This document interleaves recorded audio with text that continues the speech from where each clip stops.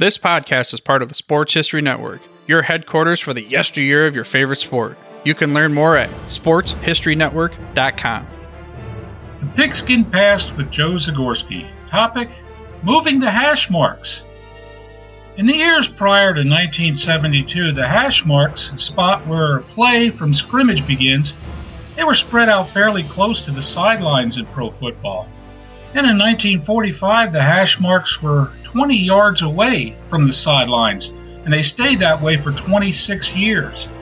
Then in 1972, the NFL rules makers and the competition committee decided to make a change, and they bring the hash marks closer to the middle of the field.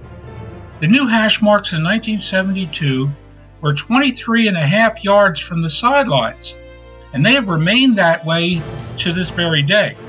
The distance that the hash marks are from each other is the exact distance that the goalposts are from each other, 18 feet and 6 inches. Now, the idea to move the hash marks closer to the middle of the field was thought to have one significant result. It would open up the pro passing games. See, pro football was a running game since its inception, and the forward pass was still in use, but nowhere near as much as it is today. Defensive backs in the years prior to 1978 were allowed to practically beat up opposing wide receivers.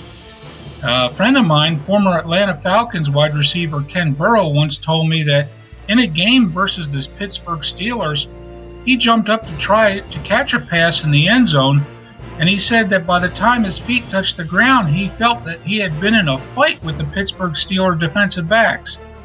Well, funny thing happened on the way to moving the hash marks in 1972, however. Sometimes the best of intentions have different results than what one would have planned. In 1972, the new placement of the hash marks gave a green light to the running game. A total of 10 running backs eclipsed the 1,000-yard mark in rushing in 1972, the highest number in the history of the game up to that time. Now, those runners include some famous players.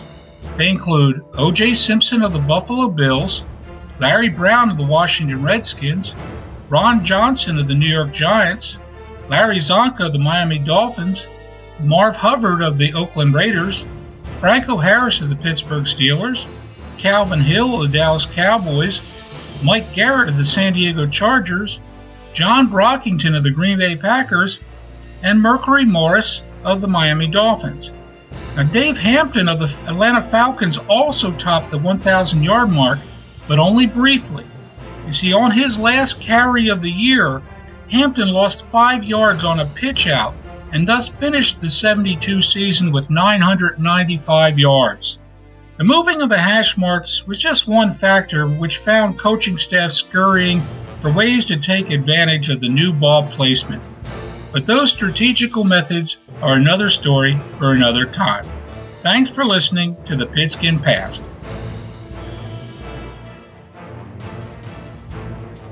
This podcast is part of the Sports History Network, your headquarters for the yesteryear of your favorite sport. You can learn more at sportshistorynetwork.com.